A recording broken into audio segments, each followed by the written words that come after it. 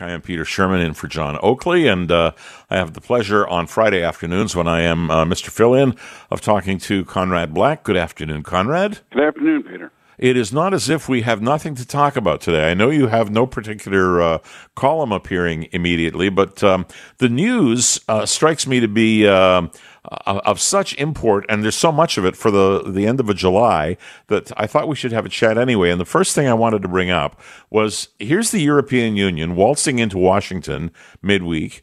They get in about noon. This is Mr. Junckers. I guess he's the former president of Luxembourg.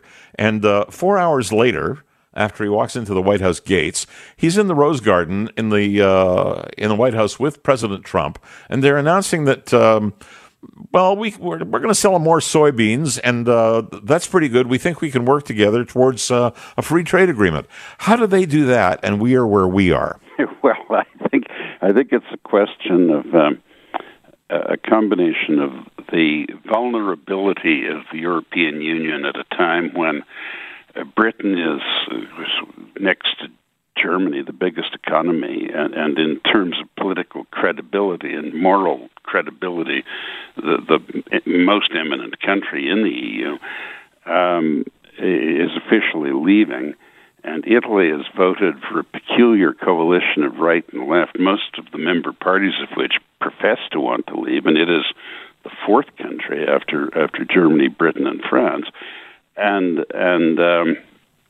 the EU has it's a patchwork of very advanced down to quite primitive economies, more or less developing countries in parts of the former Soviet bloc, and the disparity between them and the United States, which announced over 4% economic growth today, and also the desire of the U.S. administration, which has been not absolutely convincingly articulated until recently, but has been in any case very widely misconstrued, deliberately or otherwise, by observers as being protectionist. In fact, what this administration wants is fair trade, and that for Trump is not a euphemism for protectionism or unfair advantages for the U.S. His contention is that the United States has had its pocket picked for decades, and it put up with it during the Cold War, and it became a habit, and he's stopping it. They have an $865 billion trade deficit, which is intolerable. The U.S. doesn't really have to import anything. It doesn't import oil anymore. And the trade deficit has come down by 50% under Trump. But what he is really advocating is what the EU effectively professes to wish: a greater free trading zone.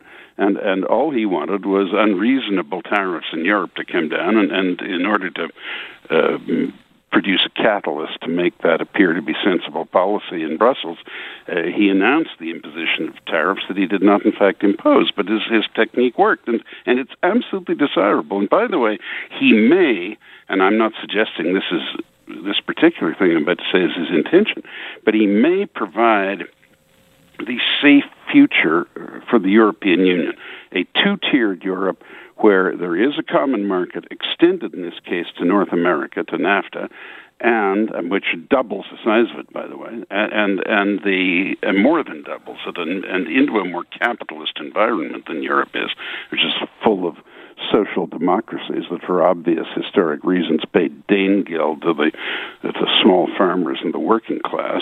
The historic reasons being the frequency of violence and revolution in many of those countries, and you have political integration for those countries who wish it, like Germany, for example, but not a political autonomy, but in a common market for those that don't, which would include the British, and that is a brilliant solution. Now, to some extent, it's just a fortuitous conflation of circumstances. But if it works, it works. Yeah, all Trump wanted was to reduce the trade deficit. But that is a benign thing, and it's been a sort of, to use an old phrase of the Eisenhower era, a benign roll of the dominoes, and Europe suddenly came to its senses. If they have Britain leaving and the Americans raising tariffs against them, with all the internal stresses in the EU, it's going to be terribly difficult. So there's nothing like self-interest to propel people to rapid decision-making, which has never been Brussels' specialty, by the way. Motivated self-interest, a great thing. Look, I want to take you back to self-interest. It works. Yeah. You're right. Now, you mentioned Germany, and I want to focus on Germany because we've had the Britain talk when you wrote the column, I guess, a week or two ago, on the potential for a two-tiered situation. In the German case, the Germans were deathly afraid of what we're deathly afraid of, which is a 25% tariff on their automobiles. And I have a feeling that Mr. Juncker and Angela Merkel had a conversation, and the deal is in the process of being done, which would mean we don't have to worry about the Audis and the Mercedes anymore. But we in Canada may have to worry about the Chevrolets and the Pontiacs and the Toyotas from up in Concord and so forth.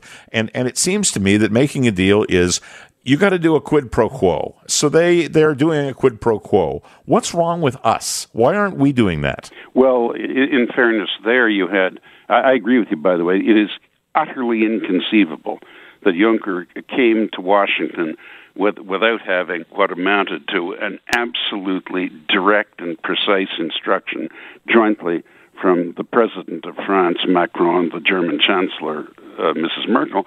Those are the countries that are really calling the tune now. I mean, if Britain remains in, it would join them in that. But the Juncker didn't saunter across the Atlantic with his coattails trailing behind him,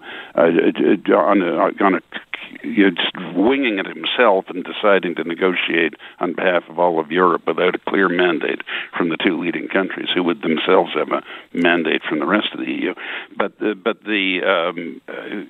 And the other thing to remember is that the EU and the United States are economically essentially equal. And the EU has a larger population, but the United States obviously has the advantages of a single unitary government and is fundamentally a capitalist powerhouse in a way that Europe isn't. Europe's just a lot of people, and many of them good, well-to-do consumers. But the situation of Canada obviously is not as advantageous. We don't have the same bargaining position as people representing a GDP of $20 trillion. Well, then why is Chrystia Freeland sticking her chin out saying this has to happen and this has to happen and no, no, no? If that is what they are really doing, look, I suspect what she's doing is winking at the Americans and saying, you guys understand politics at least as well as we do. We have an election coming up. So, I've got to keep the nationalist gallery on side here, but in fact, let's surreptitiously and behind closed doors, which is the only way to negotiate things as complicated as this, let's work to a deal. And she's just pitching it to the traditional, slightly, softly anti-American sentiment of many Canadians. I mean, you're not anti-American in the sense that they don't like Americans, or don't like the country, but just are uneasy with such. Yeah, they're not going to tell us type of thing. I assume she's posturing, but to take your question directly, if what Chrystia is doing is actually the policy of this government, then they're playing Russian roulette with all six chambers loaded. They're going to blow our heads off. I think, is what is terrifying me and a lot of other people. Well, they should know who they're dealing with. I mean, whether people like Trump or not, I think he's made it abundantly clear that he's not going to be talked down to by anybody. Well, it seems to me, and I talked to Mark Warner, and you'd know who he is if you don't indeed know him, yesterday, and he said, look, Trump is a guy who makes deals. He wants a deal. Offer him a deal, and stop putting your feet in cement. Exactly. And I tended to agree. Canada. I mean, look, frankly, there's some countries he doesn't particularly like, but Canada is a country he knows and he likes. Yep. Conrad, always a pleasure. My pleasure. Very nice to have you. I can't, I miss John, but I'm happy talking to you. It's always a pleasure for me as well. Thank you, Conrad Black. We're old friends, and it's great talking with you. Well, you know what? We'll get together for lunch one of these days and renew that. We'll do it. All right. Conrad Black, as always, an interesting commentary, and this time on the issue of Canada getting the let out and getting trading with the United States properly without any retaliation.